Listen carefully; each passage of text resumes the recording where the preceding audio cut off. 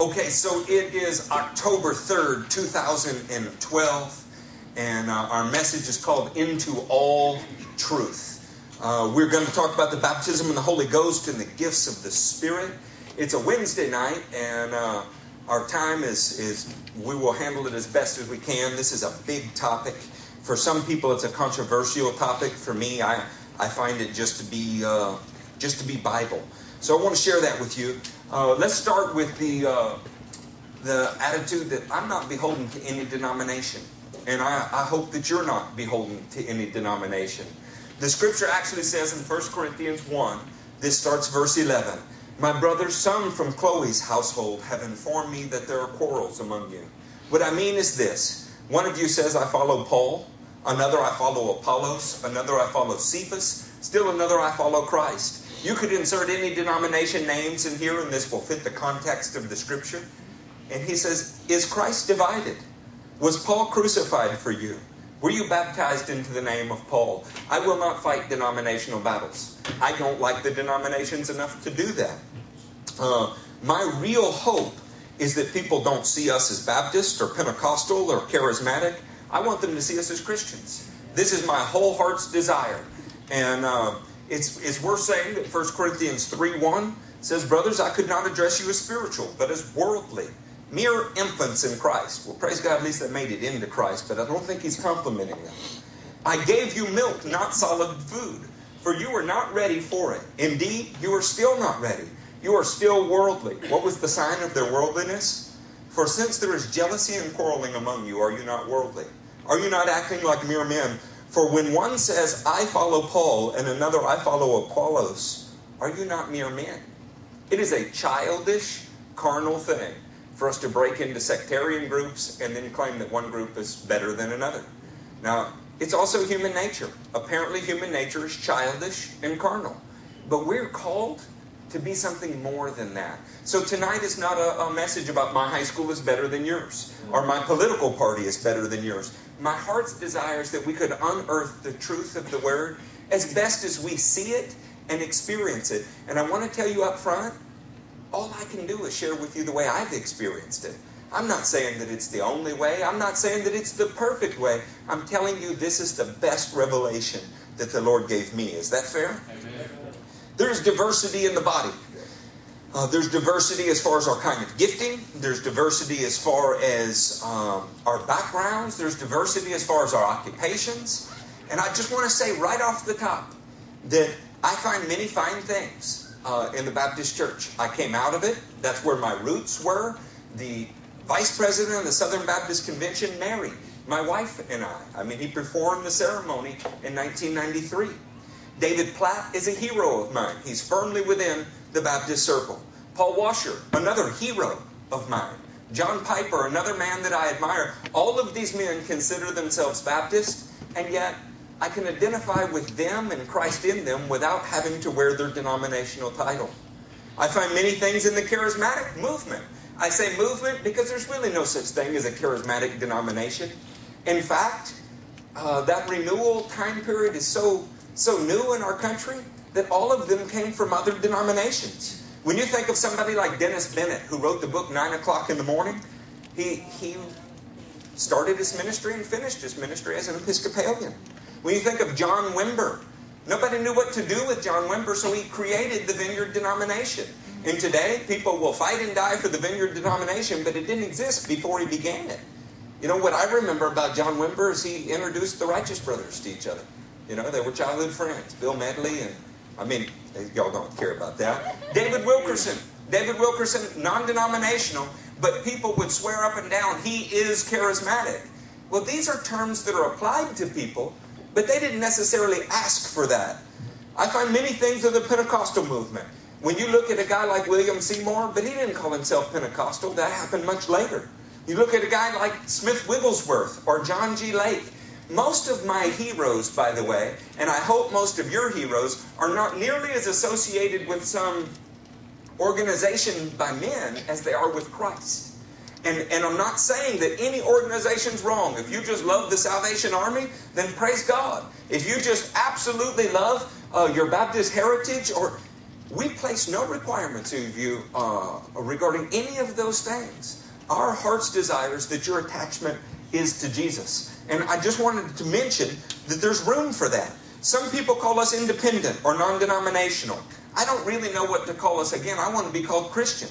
But I don't have an axe to grind. The point here for me is when I teach what I'm going to teach, it's not to protect some Pentecostal heritage. It's not to protect some charismatic heritage. It's not to fight for established doctrine of the Baptist Church, even if I know it to be wrong. Too many times in my life, I have seen people admit out loud that they do not adhere to a tenet of their denominational creed, and yet they can't say so out loud or voice it in church. I know more Catholic folks that don't believe the Pope speaks ex cathedra. They simply don't accept it at all. More Baptist folks that do not believe in any way, shape, or form that it's wrong to dance with their wife in their living room. But these are tenets of these denominations. I want to get beyond those things and have a tenacious pursuit of the truth without regard to how everybody else has felt about it. That doesn't mean that I don't love them. I just want the Scripture. We don't refuse these kind of descriptors for a reason. If it helps you to understand me, to call me Baptist or Methodist or Pentecostal, then praise God. But please don't expect the ministry in any way, shape, or form to conform to the use of that descriptor. In other words, when you call me charismatic, when you call Matthew Pentecostal, whatever you might call us, that brings to mind all kind of things that may or may not be true about Matthew or me. These are not terms that we chose for ourselves. They're simply things people began to say. Lastly, we want to tell you we openly work with people that we disagree with. Right? I don't require you to believe what I believe about eschatology to work with you. I do not require you to believe on disputable matters what I believe. It is not required for acceptance. It's not required for membership. It's not required for us to love each other. It is required that we be on the same page about the deity of Jesus, about salvation issues. I believe that God is bigger than He's been made out to be. I actually think He will work this out in your life. So let's talk pressure for just a second. When you come into a church, you feel a certain pressure when everybody feels a certain way and you maybe don't. We make no requirement of you to speak in other tongues in this place or any other manifestation. We simply say, hunger for God with all of your heart, and please don't place requirements on us because you're uncomfortable if it fits within the Scripture. We eagerly desire the spiritual gifts because Corinthians 14:1 says blatantly, eagerly desire the gifts. We will not tear that passage out to be more businesslike, to be more comfortable. Our experiences led us to the conclusion that your hunger for God will lead you in the direction that's appropriate for your life. Amen. We believe that. We think if you hunger and thirst for righteousness, you'll find it. So I don't feel a particular burden for you to find it on a schedule that's pleasing to me. I simply want to encourage you to hunger for the Lord. I want to use a small example just for a second, then we're going to hop right into the Scripture. You may or may not desire to swim, right? A lot of people in this world never learn to swim. I'm personally driven to make sure that people swim. I don't know why. It bothers me to think you might be around water and you couldn't swim. So if you and I are going to hang out by the pool, it's not that I require for you to swim to be my friend in the church or anything. It is a friend's desire for you to know how to do everything that you can. You will never learn to swim from a man who has never swam. Right? It's just not going to happen. If you want to swim, you better hang around those who know how to swim. So sometimes when we are pursuing the things of the Spirit, we need to understand if somebody's made the decision to reject the things of the Spirit, they're probably not the people to go learn it from. You say, well, why does everybody in that church know how to swim? Because they wanted to learn, friend. That's why they're there. That's like saying, why does everybody in swim class know how to swim? I don't want to use any more human examples. I'm just telling you, for some reason, we kind of flock together when we're pursuing certain things, when we're hungry for God in certain areas. And what happens is, if Matthew knows how to make fire, he shares it with everybody he knows, and pretty soon we all know how to make fire. Amen. Right? But if we're taught that nobody knows how to swim, that it stopped, and you believe that, probably nobody's going to learn. Amen. So this is why we have some groups that figuratively swim and others that don't. I want you to experience some relief as we move into this. I want to say right up front, out in the open, every true believer has the Spirit of God living in them. Romans 8:9 says that as clear as day. If you don't have the Spirit of Christ in you, then you don't belong to Christ. But if the Spirit of God is living in you, you belong to Christ. This is a paraphrase of Romans 8:9. I did not join any United Pentecostal camp for a big reason. I was in love with the Lord and filled with His Spirit before I spoke in other tongues. There is no question in my life that that's the case. There's no question in my wife's life that that is the case. You can make a convincing argument for United Pentecostal doctrine, but it's just an argument. It does not fit my experience. So I will not do that. I'm not asking you to do anything differently than your experience with the Scripture teaches you, but it is the position of this church that all believers have the presence of the Holy Spirit in their life. That is not at question. With that said, we have nomenclature issues. In the charismatic movement, in the Pentecostal movement, and in common speech, an additional experience or many additional experiences with the Holy Spirit is sometimes called receiving the Spirit. This does not mean that they're saying you didn't have the Spirit before. It simply is the terminology that has become commonplace. But the first time somebody looked at me and said, you just need the Holy Spirit, I thought they were saying I wasn't a Christian. And that terminology separated us. What would be more accurate for him to have said to me was, brother, I think there are more experiences you can have with the Holy Ghost, and I want to invite you to hunger for them. But he didn't know that the terminology separated us. Sometimes followers of Paul, followers of Peter, and followers of Apollos are simply fighting over their nomenclature. Let's try to be bigger than that tonight. Is that fair enough? Yes. I'm not talking in terms of excluding people. I'm not talking in terms of first-class and second-class Christians or any other ridiculous carnal thing. The heart of this ministry, and I think the heart of Jesus, is to see people equipped and empowered on an ongoing, continual basis, not a one-time thing. I take that from Ephesians 4:12, where the fivefold ministry is told to equip the body for works of service, and Acts 1:8, where we're told when you receive the Holy Spirit, you will receive power. I believe that these things are true, and so we work towards them every day. Every day. I was as serious as a heart attack when I spoke to people that have experienced a baptism in the Holy Ghost within the church. Some have, some haven't. And said, it is not enough that you speak in other tongues. It's not. It's not enough that at one time you prophesied. It's not enough that at one time you were healed. We are looking for an ongoing, tenacious, I would even say voracious appetite for all things of God, not for simply coasting. So I meant that when I said it Sunday. I still mean it today. This does not mean that I'm looking at any of you and going, hey, is there a check mark that I can put in the box to know where you fall in it?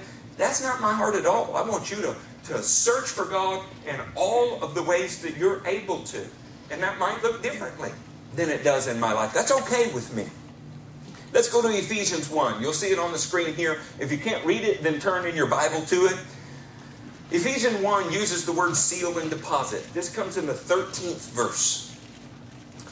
And you also were included in Christ when you heard the word of truth, the gospel of your salvation. Having believed, you were marked in Him with a seal.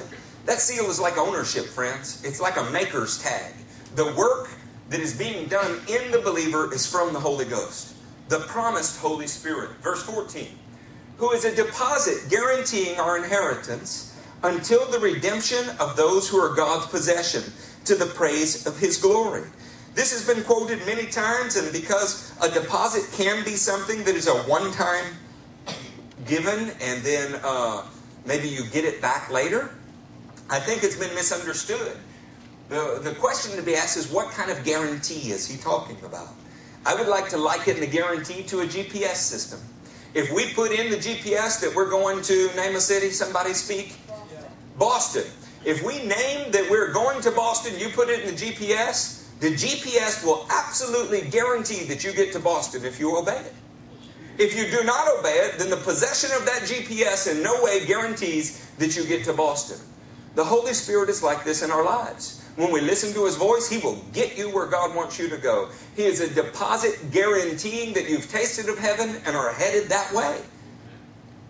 I think Romans 8:14 says it. Because those who are led by the Spirit are the sons of God. Not those who one time experienced the Spirit. Those who are led by the Spirit of God are the sons of God. Verse 16 says, the Spirit Himself testifies with our spirit that we are God's children. I do not need a doctrine to assure me. I don't need another man to assure me. In fact, I think the assurances of men and the doctrines that they have created have been a substitute for the assurance of the Holy Spirit. If I convince Brent that he is purple, and I talk to him all day long and say, brother, it's been written in stone for 100 years, you're purple. See, Fred, I'm trying to make him an LSU fan, right? He's purple, he's purple, he's purple. What happens when he begins to doubt that he's purple? All I can ever do is point back to the doctrine that says it. The doctrine, and then, what if it's kind of scant in the Word? What if the Word doesn't actually say it's purple, it just says purple is a color, right? Because this is what some of the doctrines that are floated around are like. They teach that salvation is possible. Salvation is there. You see it in the Word, salvation, salvation, salvation. They never teach that salvation is a prison to hold you in for all time that you cannot escape from or walk away from. These are the inventions of men to keep you from having to do something. Get close enough with the voice of the Spirit that you feel Him telling you, you're mine. You belong to me. And you know what? There is no substitute for that. There's a man that I'm growing in my relationship with. I already admire him. And one of the things that he said to me here recently was, you know, really for the first time in my life, I mean, I've loved the Lord for a long time, but for the first time in my life, my wife was out of town. And I found myself hungering, wanting to go pray. I just wanted to get closer to Jesus. This is the kind of way that the Spirit speaks to your spirit and says, you belong to me, and I'm calling you further. I'm calling you further. We do need to question ourselves when we have no hunger, no appetite for the things of God, when we would rather sit and do something else. We need to question that, and shame on any church, any doctrine, anything that is meant to remove that conviction of the Holy Ghost or that assurance of the Holy Ghost. This is His role. Jesus said He would convict the world of sin. And then Paul said He's the Spirit of sonship, by which we call Abba Father. If His Spirit is in you, testifying with you, you do not need a man to reaffirm you that you belong to God. The Spirit of God is in you to do it. I want to tell you, keep drinking. Keep drinking, keep drinking, keep drinking. All Christians have the presence of the Holy Spirit in their life, or they're not Christians. But Ephesians 5:18 says it this way.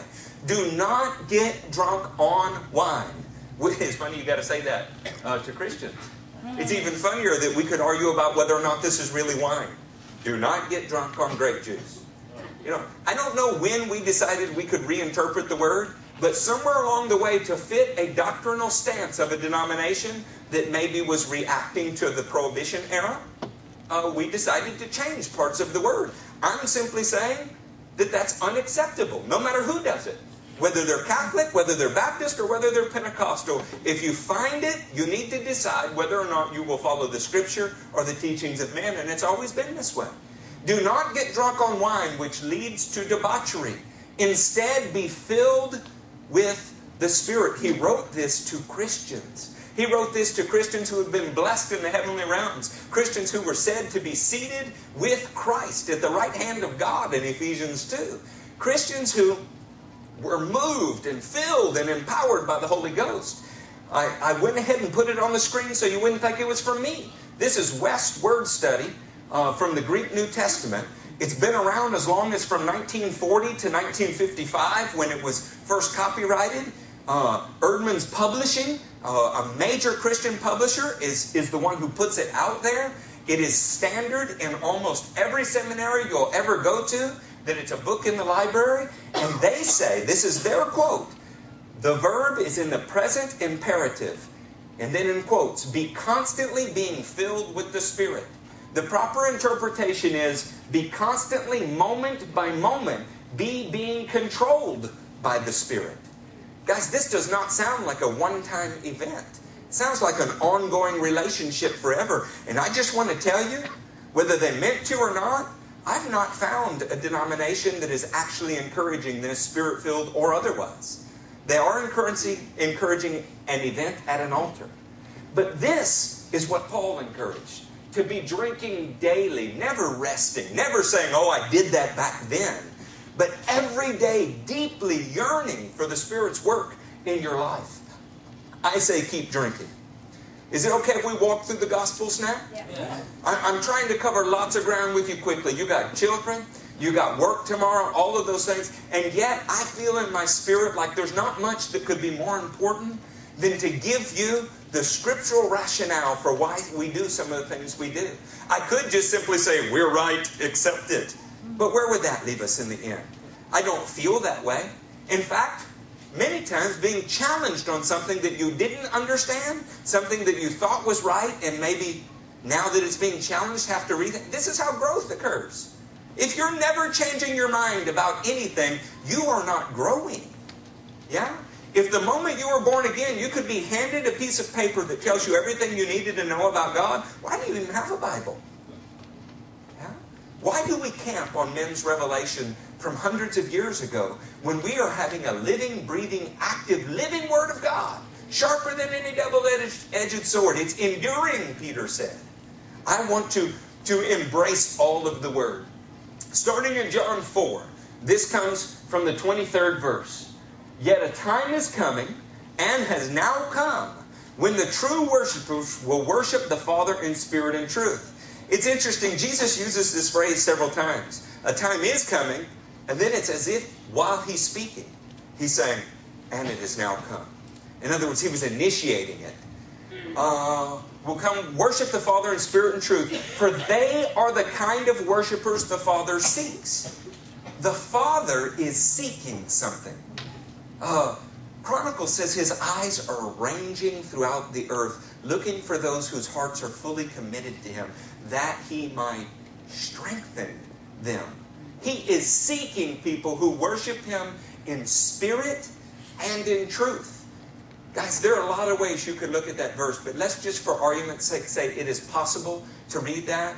Those who worship him in a spiritual way and an intellectual way. I don't think those two things are mutually exclusive. I actually think that you can have a sound mind and be led by the Spirit. But let's just be honest. Do you think many people's Christianity is merely intellectual? In my life, for many years it was. It's a fight now. It's a fight now to be moved by the presence of God, by the witness of His Spirit, rather than just my own intellect. And sometimes those two things are at odds. But the Father is seeking people who will worship Him in spirit and in truth. Look at verse 24. God is Spirit. Wow, that's interesting, isn't it? God is Spirit, and His worshipers must worship Him in spirit and in truth. He doesn't say they can choose to. He doesn't say it's an elective option. He doesn't say if it's not too undignified, if it doesn't upset your apple cart too much. Jesus Himself said His worshipers must worship Him. In other words, there's only one kind He's seeking. And there's only one kind He'll accept. Those who worship Him in spirit and in truth. How important do you think it is then that we strive in all of those areas? You know, we can relax and just say, well, we all believe the right things. That's nowhere in this verse. Now, you may be in truth well enough, but is your spirit connected to His? He is a spirit. And our spirit must connect to His in some way. Let's go to the second step in John, if we will. This will come from John 6. No one can come to me unless the Father who sent me draws him, and I will raise him up at the last day. It is the work of the Father, by the way, and the Father is the Spirit. And another way to say this, it is the work of the Holy Spirit. They're spoken of interchangeably. Did anybody have God the Father show up in your house and say, I'd like you to become a Christian? No, God can't be seen. He is Spirit and He cannot be seen. Jesus is the visible representation of an invisible God. The way that the Father draws you is by His Ruach HaKodesh, His Holy Spirit. And what happens is in our lives, we begin feeling His nudging, his prodding. Sometimes we kick against it. I.e., enter the Apostle Paul, kicking against the goads. He pokes you. He prods you. He encourages you. And when we respond to this, we are responding to the Father because we're responding to His Spirit. In John 7, Jesus says it this way. On the last and greatest day of the feast, Jesus stood and said in a loud voice, "If anyone is thirsty, let him come to me and drink." He is not concerned with those who are not thirsty. Not concerned with those who will not worship in spirit and truth. He is seeking those who are thirsty. Those who want all of God there is to have, not just the acceptable portion. Anyone who is thirsty, let him come to me and drink. Whoever believes in me, as the Scripture has said, streams of living water will flow from within him. By this he meant the Spirit, whom those who believed in him were later to receive. At this point, 3 years into Jesus' ministry, they did not have the Holy Spirit indwelling in a way that they would have later. Up to that time, the Spirit had not been given since Jesus had not yet been glorified. What does it seem like is a prerequisite for the indwelling of the Holy Spirit? Jesus had to finish His work. Is there anybody in here that strongly disagrees with that? Well, amen. Then we'll move on from it. Watch how this works. The Father wants worshipers who worship in spirit and truth. The Spirit, the Holy Spirit, will draw you to the Father. Drinking of Jesus would mean that living water would flow from within you. The Spirit was not given until Jesus was glorified. Let's go to John 14. In John 14, the 17th verse.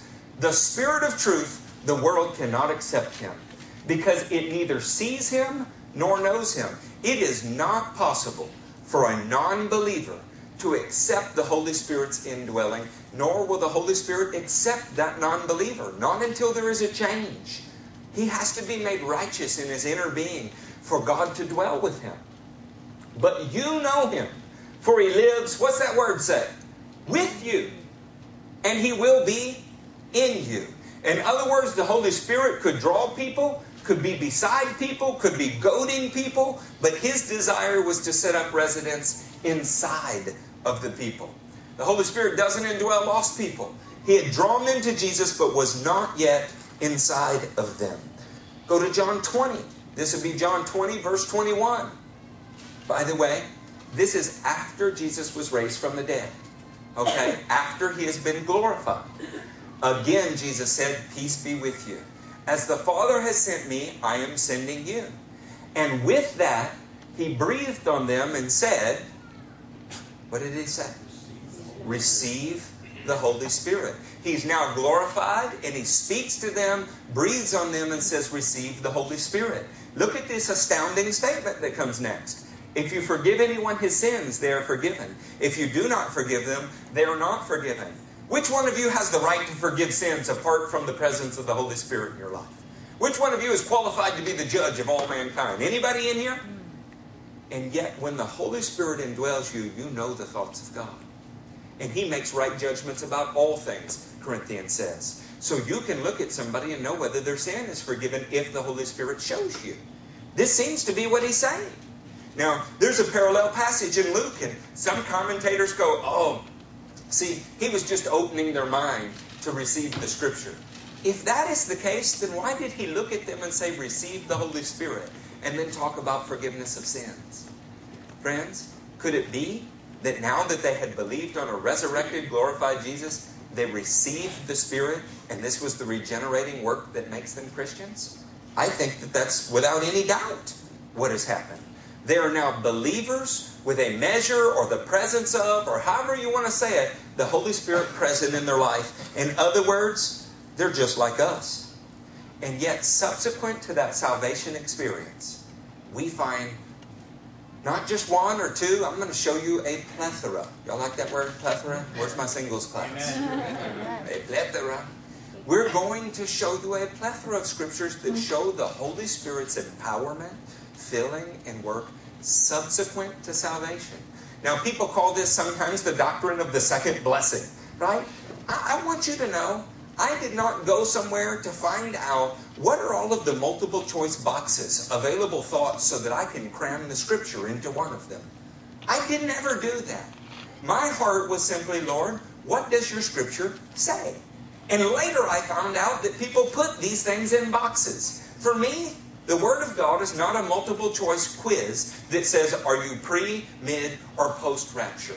I don't see it that way. In fact, I think we'd do a whole lot better to throw away our presumptions and start from scratch. So I'm not saying the doctrine of the second. I don't even know what all the nuances of it are, and I don't care. I simply know that the clear record in the book of Acts is something that we'll cover here. And by the way, we could call it the Acts of the Church. We could call it the Acts of the Apostles. But the Holy Spirit is the star of the book of Acts. And perhaps we could call it the Acts of the Holy Spirit. But whatever you call it, it is the historical record of how they understood the words of Jesus. It is the historical record of how the church acted in the first century.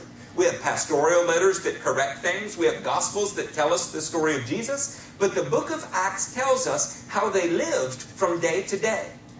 Is that important? In other words, it tells us how they understood the words of Jesus.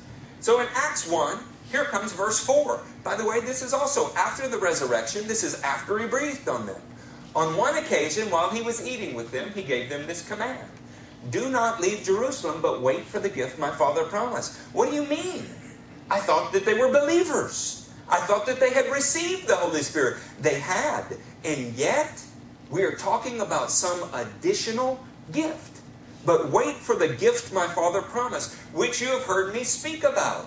For John baptized with water, but in a few days you will be baptized with the Holy Spirit. He said this to the very same men that he had already said, he's with you and he will be in you. And he breathed on them and said, receive the Holy Spirit. So apparently we're not talking about simply checking a box off that goes, Holy Spirit, got it, good, let's go. He said there's something more. An immersion, a sprinkling, if you like, or a dunking in the power of the Holy Spirit. For John, let's see. He's saying this to people who had already received the word of John 20:22. Look at this one. By the time we get to Acts 2, we have 120 people who are believers and identified as believers waiting in an upper room. They're doing such things as deciding who is going to take over the apostolic ministry that Judas left. Right? If these guys aren't believers, then we have absolutely no hope. Because we are 50 days after the resurrection. We are 50 days past Pesach or Passover. And this is the church as we know it. The church that was told, receive the Holy Spirit. The church that was also told, wait in Jerusalem. In Acts 2, starting in verse 1. When the day of Pentecost came, they were all together in one place. Suddenly a sound like the blowing of a violent wind came from heaven. That word violent wind, I tried to touch on for you a little bit Sunday. This harkens back to a Hebrew phrase, the breath of life. The breath of life is nashima chai. And it means, for God to breathe is effortless, by the way. The word breathe is effortless for Him. But the breath of life, what He breathes into you, is a violent stirring. It's a violent wind. This was intended to feel to them like a brand new empowerment of life. In any case, suddenly a sound like the blowing of violent wind came from heaven and filled the whole house where they were sitting. They saw what seemed to be. It wasn't. It was not fire. It seemed to be tongues of fire that separated and came to rest on each of them. All of them were filled with the Holy Spirit. Who was filled with the Holy Spirit? Bible-believing people who touched the resurrected Christ, people who talked to the resurrected Christ, were filled again. And this is the baptism that the Holy Ghost, the baptism of the Holy Ghost that He had spoken about. Look at Acts 8. This would be the third time that I'm showing you something that is subsequent to salvation and is a filling with the Holy Spirit. This is Acts 8:14. We're in Samaria. When the apostles in Jerusalem heard that Samaria had, what's that phrase? Accepted the word of God. Are we now going to say they're not believers? Come on, they accepted the word of God. Are they believers? Yes. They sent Peter and John to them. When they arrived, they prayed for them that they might receive the Holy Spirit. Why would you do that? They're already believers. Didn't they know that all believers have the Holy Spirit? Well, of Of course they knew all believers had the regenerating work of the Holy Spirit in their life, but apparently there was more. And they didn't want these guys to be without it. When they arrived, they prayed for them that they might receive the Holy Spirit, because the Holy Spirit had not yet come upon any of them. They had simply been baptized into the name of the Lord Jesus. My. You mean that's possible? Apparently so. Then Peter and John placed their hands on them, and they received the Holy Spirit. Peter and John placed their hands on them. I wonder why. It's almost as if God is saying, these men are my ambassadors, and I'd like you to relate to them a certain way, and you're going to receive a gift through their hands that's not of them, it's of me. But I want you to understand that my anointing is upon them. Fourth time, subsequent to salvation. You need to back up one there. I'm sorry. Go forward once. Paul had seen Jesus. He had a vision of Ananias and was obedient to the Lord in Acts 9. Think about this. He saw Jesus. He asked who he is. Lord, who are you? I am Jesus whom you are persecuting. He was blinded, led by the hand to a man's house. And when he goes to the man's house, he sees a vision of Ananias coming. Are we going to say Paul's not a believer? He's seen the resurrected Jesus, and he's had an additional vision of somebody coming to explain further to him. Are we going to say he's not a believer? And he was obedient to the Lord. He went where the Lord said. And the Lord's already called him a chosen instrument to carry the gospel.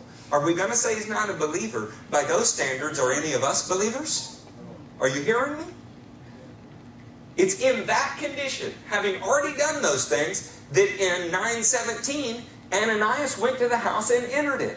Placing his hands on Saul, he said, Brother Saul, the Lord Jesus, who appeared to you on the road as you were coming here, has sent me so that you may see again and be filled with the Holy Spirit. He was already a believer. Why are we doing this? Apparently, even after believing, even after being baptized into the body of Christ, becoming a member of the body of Christ by drinking of the Spirit, apparently there is an additional empowerment. I sat one time with a friend in a church that I came out of, and he was very quick to point out, this never says he spoke in other tongues. Aren't you glad you have the rest of the Scripture, though? And by the way, I'm not even talking about speaking in other tongues. I'm simply talking about an empowerment from on high. Something more than when you first get saved or just get saved. And maybe they can happen at the same time. We're going to see that in Acts 10. But it doesn't always. Cornelius. This is the fifth time I'm showing you. Cornelius was devout, God-fearing. Now, if you don't know about first century Judaism, if you don't know about the Hebraic roots of the faith, those words may not mean much to you. It may just mean he's a good guy. But devout and God-fearing are what Jews called Gentiles who were saved. They were proselytes. This is what Judaism called somebody who was a believer. Was he a believer? Well, he had seen a vision. An angel clearly appeared to him. And in the heavens, it was said that he had a memorial offering before God. How many unbelievers do you know that have seen visions of angels, had memorial offerings before God in the heavens, and the entire Jewish community considers them devout and God-fearing? I don't think you can call Cornelius an unbeliever. I mean, some do, but I cannot for the life of me figure out how they can read the first 4 verses of Acts 10 and come to that conclusion. So here comes Acts 10:44. While Peter was still speaking these words, the Holy Spirit came on all who heard the message.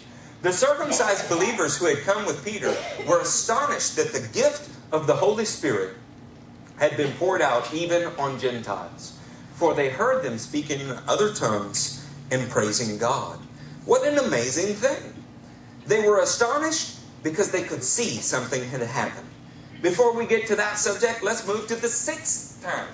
By the way, how many doctrines are there that you cannot name 6 clear scriptures? Scriptures that are really beyond contestation to show.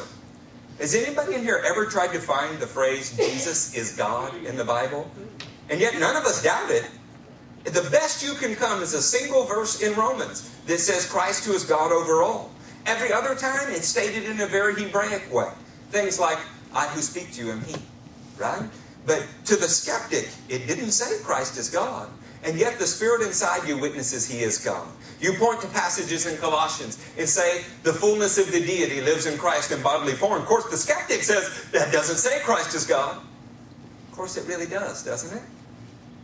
We're looking at 6 times in a row in a single book where believers are receiving an additional experience with the Holy Ghost. I don't care whether you call it a second blessing, third, or 100th blessing. Makes no difference. I never intend to stop.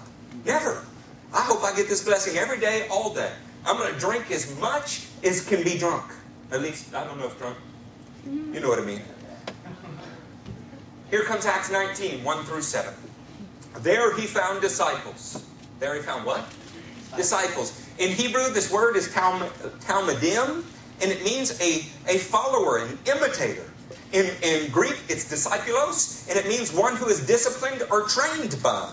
There he found disciples and asked them, did you receive the Holy Spirit when you believed? This is the same man that wrote Romans 8:9. Do you understand what I'm saying? This is Paul who wrote Romans 8:9. Do you think he's not aware that all Christians have the presence of the Holy Spirit? Do you think he's unaware?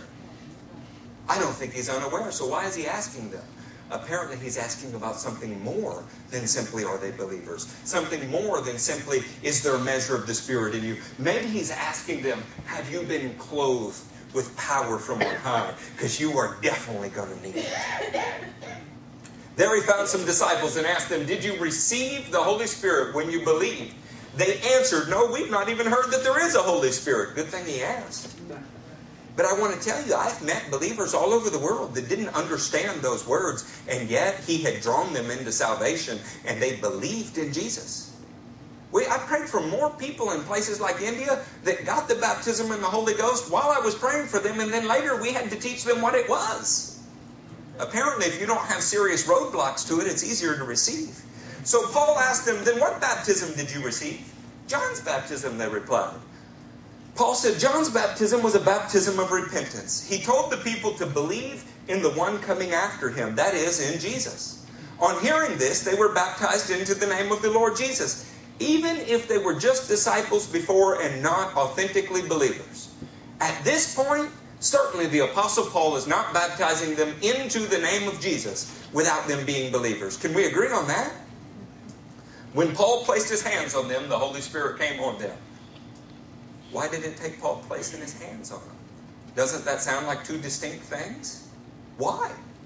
Because apparently nobody had formulated this other doctrine that has crept into the church and robbed us from being empowered. When Paul placed his hands on them, the Holy Spirit came on them, and they spoke in tongues and prophesied. It's amazing that everybody who seems just bent on teaching that you get all the Holy Spirit you'll ever have the day that you're born again, whether you saw it, felt it, whether anything happened or not, also just so happen to teach that tongues are not for today or for some rare special missionary group. Could it be that these doctrines were created to justify their lack of an experience? F.F. Bruce was not charismatic. He was not Pentecostal. He was the general editor of the NIV Study Bible. An amazing learned man. He taught about Israel's history at the collegiate level for years and years and years. And he had the most frank word in his commentary on this subject. He said the only way to explain Corinthians 13:8 is the cessation of the gifts is that the people who espouse this have never experienced them. And I want you to know, he had not experienced them. At least not as he stated. But he was at least intellectually honest about it. He simply said there was no justification for thinking that these things were not there all over the Word. It is there. Perhaps it's our experience that's made us think this way. Look, if I hadn't experienced these, I'd be right there arguing with you too. I mean, I really would. But having experienced it, there's no going back for me. And I want to tell you, I never received persecution like I got when I got baptized in the Holy Ghost. Never. Falling head over heels in love with Jesus didn't offend everybody as much as being moved by His Spirit to do things that some people didn't do. And suddenly, the same people that found me perfectly acceptable when I was a backslidden or lukewarm or maybe not even born again didn't find me acceptable because I did things without knowing they were associated with the Pentecostal movement, like raise my hands. Because we simply don't do that. Well, nobody told me to do it either. It just kind of felt right to do. It was much later when I found out it was all over the Word. The Apostle Paul actually commands us to raise our hands. Having said that, I'm not here with an axe to grind. I can pick on any of those denominations, and I don't want to. I simply want to experience the authentic work of God. I want to talk to you about seen and heard. Seen and heard because in lots of circles, I was a young man, I was Lutheran. I want to confess to you, I didn't get confirmed. I was not a Christian, and it just so happens that I got in a fist fight the day of confirmation and rolled out on the stage, and they didn't want to confirm me after that, Charlie. I'm thankful to the Lutheran Church. They taught me the Apostles' Creed. They taught me about some of the great histories of our faith. They ingrained in me from an early age, sola scriptura, will be led by the Scripture alone. I moved on from there into a Baptist circle because that's where my parents were, and they really taught me to revere the Word of God. They taught me the basics of salvation by grace as an act of faith, that it was not by works, and I am so thankful from that. I had a brief stand in a vineyard church. I didn't know what it was. I just knew that now that Jesus Christ had spoken to me audibly, people were uncomfortable in the Baptist church with me. I was not uncomfortable with them, but they were uncomfortable with me. And I was looking for anybody who believed this was possible because it had happened to me.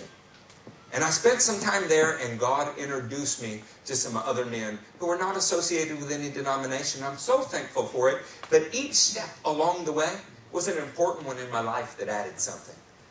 I said all that to say, in all my time in the Lutheran Church, in all my time in the Baptist Church, and in most of my time in the Vineyard Church, who believes in a second blessing, I never saw anything when people said they received the Holy Spirit. I saw a priest wave his fingers in a certain way. I saw a kid eat a cracker. I saw all kinds of things, but I never saw anything in the person that let me know he received the Holy Spirit. I want to start in Acts 2 and show you that something was always seen, something was always heard. Here comes Acts 2, the second verse. When the day of Pentecost came, they were all together in one place. Suddenly a sound like the blowing of a violent wind came from heaven and filled the whole house where they were sitting. They saw what seemed to be tongues of fire that separated and came to rest on each of them. All of them were filled with the Holy Spirit and began to speak in other tongues as the Spirit enabled them. Doesn't sound like the Spirit forced them to speak. It doesn't sound like the hand of God came down upon their mouth and moved it up and down.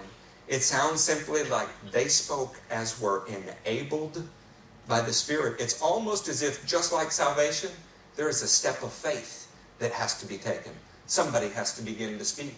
In some circles, this is picked on. It's called coaching, right? Let me ask you, if you see somebody at the altar who was a prostitute, and that prostitute is trying to get her life right, and she has begun to change her clothes, she's begun to do all kinds of things, including church attendance, are you really never going to lead her in salvation prayer? Are you really never going to tell her anything that would help her? You would simply say, if it's authentic and God wants it to happen, it'll happen. Let's all keep away. Are you really going to do that? But when we talk about an empowerment from the Holy Spirit, to lean over and tell somebody what your experience was is somehow frowned upon as coaching. I don't understand that. I don't even know why that is birthed in people's hearts, other than there are charismatics, Pentecostals, and lots of other weirdos that may try to get you to do all kinds of things. But look, we have idiots that handle snakes in the Appalachian Mountains. We have people who will stand flat-footed and say the Old Testament doesn't exist and shouldn't exist. We have every variety of fruit, nut, and flake associated with Jesus. Are we really going to be bound by what these people do? I simply want what the Word says. And sometimes in the Word, nobody touched them, nobody spoke to them, it happened. Other times, men of God were sent from other places to put their hands on them and presumably tell them, you're about to receive the Holy Spirit. This may be what's going to happen. But that is a presumption, I admit. If that seems like too far of a stretch for anybody, then I'll allow you to just disregard that statement. But let us read the rest of the Word. Is that fair enough? Let's go to the second one of seen and heard.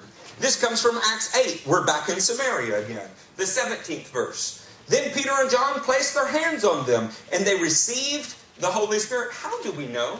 Because verse 18 says, when Simon saw that the Spirit was given at the laying on of the apostles' hands, he offered them money and said, give me also this ability so that everyone on whom I lay my hands may receive the Holy Spirit. In the Episcopalian movement, when they say receive the Spirit and they make a sign of the cross and the confirmed receives the Spirit supposedly, in the Lutheran tradition and the Catholic tradition, when those things happen, I have never seen somebody stand up and say, I'd like to buy the ability to do that. You know, how does it go? Spectacles. No, I can't say that, huh? We start at the top, move to the bottom, then the left, then the right to make the sign of the cross, right? Can I buy the ability to do that? Something more than that is happening here, friends. Something that Simon the sorcerer, right? Somebody who was acquainted with the wrong kind of spiritual power, something he was so impressed with, he wanted to buy. Let me ask you, does the average Christian that you know outside of this experience, when they get born again and they receive the Spirit, is it the kind of thing that fortune tellers, magicians come and say, I want to buy what I just saw happen when you got the Holy Ghost? But it was in the first century. Well, maybe it was just a special dispensation, right?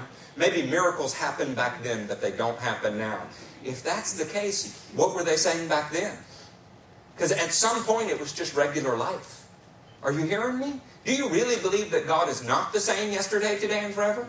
Do you really believe that He changes His mind, and that because an attorney broke up the centuries of history into 7 segmentations, that God buys into that? I personally believe that we have one God who's moved upon mankind in a similar way throughout history. He's moved by faith. You can't have faith in something you've never heard. You can't expect to swim if you were never near the water and didn't believe it existed. This is where most of us are. We've simply been taught this stuff doesn't exist. Most churches that I grew up in were cessationists. They didn't believe it existed. And then when you found the rare one that was not a cessationist, they simply said, it's rare, it's far off, it's anywhere but here, don't expect to see it. So by the way, if I do experience it, am I still welcome in your congregation? Of course not. We are, and then you get the title. What about this record in the Word? You could see it and hear it. Let's move to the next scripture. This is Acts 10, 45 through 47. The circumcised believers who had come with Peter were astonished that the gift of the Holy Spirit had been poured out even on the Gentiles, for they heard them speaking in tongues and praising God. Then Peter said, can anyone keep these people from being baptized in water? They have received the Holy Spirit. What's that say? Just as we have. Now maybe we're just talking about the men who came with Peter. So we still have a select, special missionary group. I don't think so, though, and I will show you that later. This was the third time, by the way, that you could see and hear something happen that let you know they had been filled with the Holy Ghost. Let's go to the fourth time. Acts 19:6. When Paul placed his hands on them, the Holy Spirit came on them, and they spoke in tongues and prophesied. Something happened when this empowerment occurred. Why don't we look at this last slide on the subject? This is not seen and heard. This has to do whether this is normative or bizarre. Is this something that is relegated to the fringe of Christianity for a select group of weirdos? Or is this something that was mainstream Christianity, something that was intended for all believers to experience? Acts 11:15, I added 2 words that are in italics. No one should be tricked by the parentheses with the giant italic words in it. This is not Eric adding to the scripture. I did this to help you with an interpretation. As I began to speak, the Holy Spirit came on them. The them here is Gentiles. Every Gentile believer in the world at the time. Every Gentile Christian at the time. The Holy Spirit came on them as He had come on us at the beginning. This is Peter standing before the church in Jerusalem. Every believer in Jesus, every single one in Jerusalem, Peter is responsible for with James, and he is accounting to them for his actions. And he says the Holy Spirit came on them as He had come upon us. If that's not normative Christianity, I don't know what is. He is quite literally saying, Whether a Jew in Jerusalem or a Gentile out in Antioch, we're experiencing the same thing. Look at verse 16. Then I remembered what the Lord had said. John baptized with water, but you will be baptized with the Holy Spirit. Does it matter to you that Peter applies the baptism in the Holy Ghost, that phrase, to these events? Surely that tells us what Jesus meant, or what John the Baptist meant with the baptism in the Holy Spirit. So if God gave them, what's it say? The same gift as He gave us who believed in the Lord Jesus Christ, who was I to think I could oppose God? I'm not going to be so sarcastic as to tell you what title you could put there. I simply want to say they received the same thing, whether Jew or Gentile. And He called it the baptism in the Holy Spirit.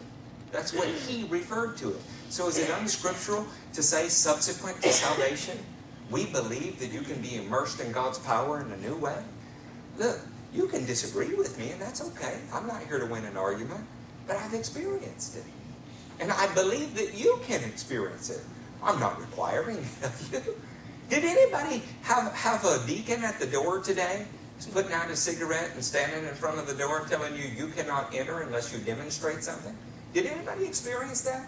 Has anybody walked up, tapped you on the shoulder, and said, friend, I don't think you're going to be comfortable here? In the history of our church, if that ever happens, I will break that deacon's leg. I won't do that.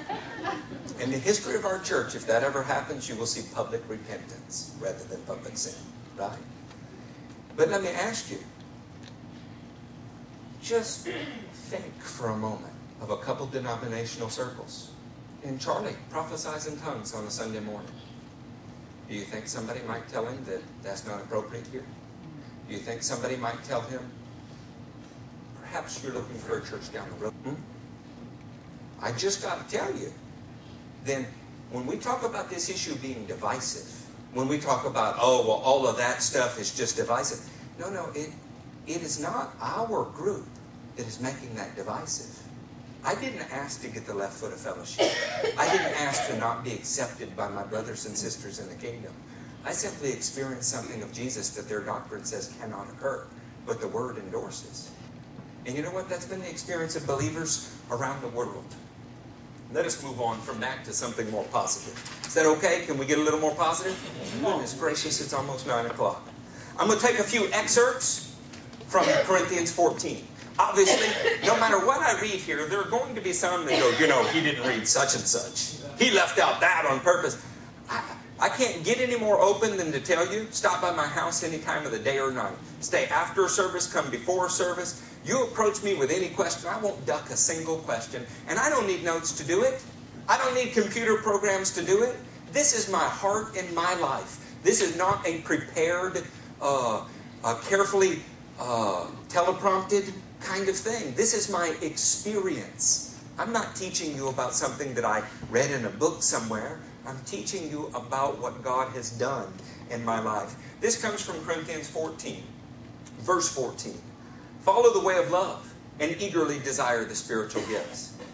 I guess he didn't know they were going to cease, huh? Of course, it's the chapter before this that people say it ceased in. The same one where he says, tongues will be ceased and knowledge will pass away. Some interpretations make you wonder, don't they? Especially the gift of prophecy. For anyone who speaks in a tongue does not speak to men but to God. When Spence speaks to God in English, what do we call that? This is where you get the phrase praying in tongues. Praying in tongues to be distinguished from prophesying in tongues. When we speak to God, does God need an interpreter? Is there any language that God doesn't understand? But if we speak to men, what do we need? Oh, okay, I was just curious. Indeed, no one understands him. He utters mysteries with his spirit. But everyone who prophesies speaks to men for their strengthening, encouragement, and comfort. He who speaks in a tongue edifies himself. Is it bad to be edified?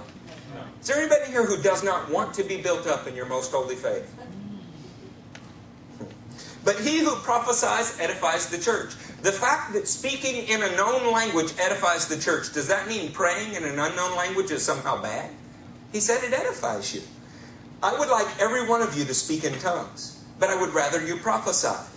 I don't have time to put the book of Corinthians in its proper context, but they wrote to Paul with questions. And he says, now about the spiritual gifts. Now about lawsuits among believers. Now about, he is answering their questions. Sometimes it's like Jeopardy, right? In Jeopardy, they give you an answer and you have to name the question, right? You say, what is, Shut up, Alex Trebek.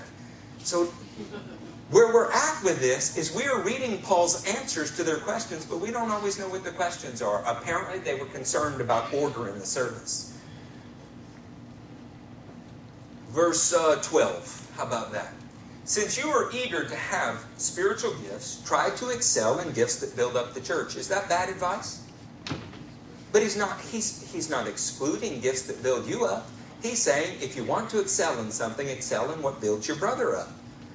Verse 14, for if I pray in a tongue, my spirit prays, but my mind is unfruitful. Does that tell you that it's perfectly crafted intellectual thought? Somehow or another, prayer in the Spirit seems to bypass your mind. I didn't say that. Paul did. For if I pray in a tongue, my spirit prays, but my mind is unfruitful. So what shall I do? I will pray with my spirit, but I will also pray with my mind. I will sing with my spirit, but I will also sing with my mind. People who have tried to relegate this to something other than a tongues experience have Paul as some kind of strange schizophrenic.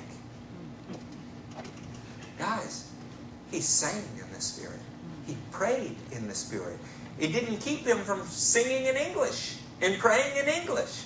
One of the things that I find with young, zealous people who have experienced this is sometimes they're so excited about their new gifting and their new ability, and they've come to rely on it so heavily that you have to go, hey friend, I also would like to hear you say something I understand. We're going to pray together for an hour. Could you say something that I can give a legitimate amen to? And there's nothing wrong with that. There's nothing wrong with that. Look at verse 18. I thank God that I speak in tongues more than all of you. Of course, he would not be welcome in many mainstream denominational churches, even though he wrote 2/3 of the New Testament, simply because he speaks in other tongues. There are universities that he could not go to unless he denied this experience. How do we come to a place where that is the case? Here comes 1 Corinthians 14:26, and it's the last I have to say on that subject. What then shall we say, brothers? When you come together, everyone has a hymn, or a word of instruction, a revelation, or a tongue, or an interpretation. All of these must be done for the strengthening of the church. What if they're not done? Church isn't strengthened properly. Why do you think the devil works so hard against these things? Well, praying in the Spirit edifies you. Prophesying edifies the church. Does the devil want you edified? Does he want the church edified? Is he looking to face the strongest church possible? Probably not. Every good and perfect gift comes from the Father who is above, and the devil will work to steal it. Luke 11:13 tells us if we are evil and know how to give good gifts to our children, how much more will the Father give the Holy Spirit to those who ask Him? But what the devil has managed to do is to trick us into believing that even if there's no outward evidence of any kind, we must have all that we can get, because Romans 8:9 says, otherwise we don't belong to Jesus. And we dispute scriptures like Mark 16 that say these signs will follow. We even put notes, I'm not sure this should be in the canon. Of course, it's been in the canon in all of these centuries. If that part is suspect, what's it say about the rest? Now, this is maybe slightly apologetic in the technical sense of the word, but that's not my heart. Not to win an argument. I'm trying to explain to you why we do some of the things we do. I do not have some merit badge that I'm getting checks from Springfield, Missouri for every person who identifies with Pentecostal or charismatic Christianity. I am the first one to say, I think much of what is going on in the charismatic world is ridiculously off base. I'm uncomfortable with it. I'm actually much, much more comfortable with guys like Paul Washer, with guys like David Platt. Unfortunately, not having met them personally, just the experience that I've had in their denomination, they may not be comfortable with me. Now, where does that leave us? Should we be some pariah in the kingdom? Some strange group that just has to go live out in the woods? No, this is normative in the first century. The fact that it hasn't been normative since then is a sad testament to the lack of good teaching, from the lack of courage, the lack of, where's Michael? Chutzpah. that says, I want all there is of God no matter what people say. These things must be done. Now, what you are not hearing me say is that you must do anything. Whatever you're hungry for from the Lord, He'll meet you in that hunger. My job as a pastor is to challenge you. My job as a pastor is to want good things for you. My job as a pastor is to equip you for works of service. And some things I can do and some I can't. I cannot baptize you in the Holy Ghost. I can't do it. Jesus is the baptizer of the Holy Ghost. Cannot do it. But what I can do is tell you what happened to me. I can tell you what I see in the Word and hope that the Holy Spirit moves on you to have a hunger for this, that on whatever your own terms are, as long as it is scriptural, you're seeking more of the Lord. I can tell you that I will not allow a church environment where Christians are graded based on their experience with the gifts. I won't allow it. I've suffered from that environment. My own wife was told that if she didn't speak in other tongues, she wasn't a Christian. She was told that by a well-meaning person, and it happened to be the biggest stumbling block to her receiving that gift. Many years later, without all of that pressure, without all of that public scrutiny, she received that gift, and I am so glad it saved my life more times than I can count. None of us should be in a position of looking at anyone else and thinking that they're inferior. I have lots to say about maturity and gifts, but let me just say this. No gift indicates maturity. None. It indicates the greatness of God. Let's go to the last slide, and we'll close. Here are some other topics that I could not cover tonight. And these are not because I'm scared of them. Not because I'm avoiding them. This is not, oh, you know what the pastor didn't talk about. Guys, we only have so much time on a given evening. Interpretation. You hear constantly, tongues must be interpreted. It ignores the context of the letter that was written. It ignores the questions that were asked to Paul that he was answering. God needs no interpretation of prayer. But if you speak to men, it needs to be interpreted. I will teach on that subject at some point in the near future. This has to do with the difference between prayer in tongues and prophecy in tongues. I'd like to teach you about the synonyms for prayer in tongues. Sometimes in places like Ephesians 6 and Jude 1:20, it's simply called prayer in the Holy Spirit.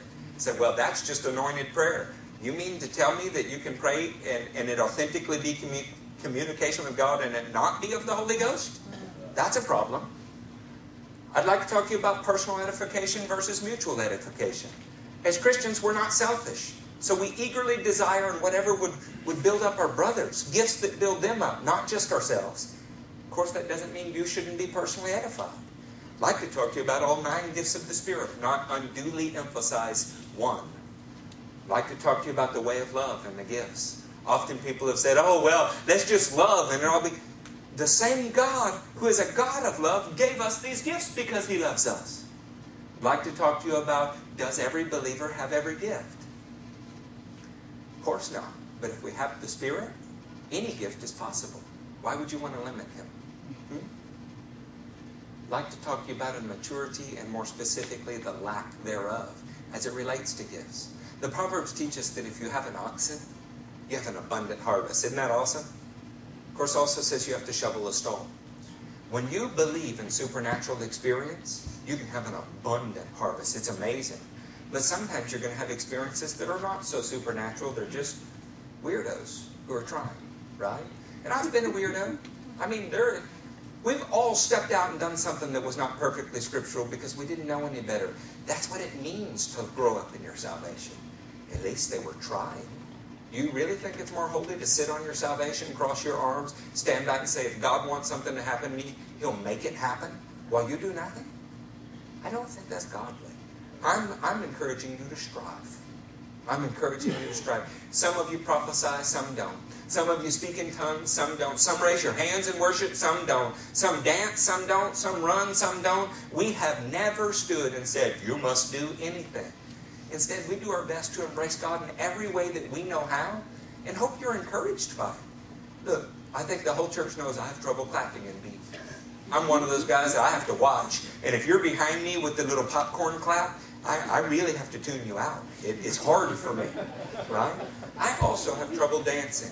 It's something I really, really have to let go of myself and just focus on the Lord to do. But when Miss Sharon or Teacher dances, it helps me. I find that it spurs my faith on to be around people who are experiencing God in every possible way. A whole lot more than simply finding people who have never experienced God in any way other than what I've neatly experienced and agree not to challenge each other. I find one bold and the other lacking. Let us stand and pray. I hope, friends, that I have not hurt your feelings. But I would like to also tell you that everything I've ever learned in my life came from being challenged enough to hurt my feelings. Right? We're so sure of what we don't know. You know, the true test of any doctrine is that it can be tested. Right? It should show up in our experience. It should be demonstratable in multiple places in the Word. I've tried to show you that tonight. If we didn't get there, I'd be happy to meet with any of you. I don't want to make spectacle or sport of any person. But I experienced something that was so good, it's very hard for me to act like it's not important or not to desire it for you. If one of you could fly, I would hope you would want to teach me how. Right? I mean, I really would. And if I couldn't, then I hope you'd accept me anyway. But I just think we ought to stretch for all we can stretch for. Because I don't think God loves me so much that He'd give me something He wouldn't give you. I just don't. But we'll teach that on another night. Y'all join hands with the people around you.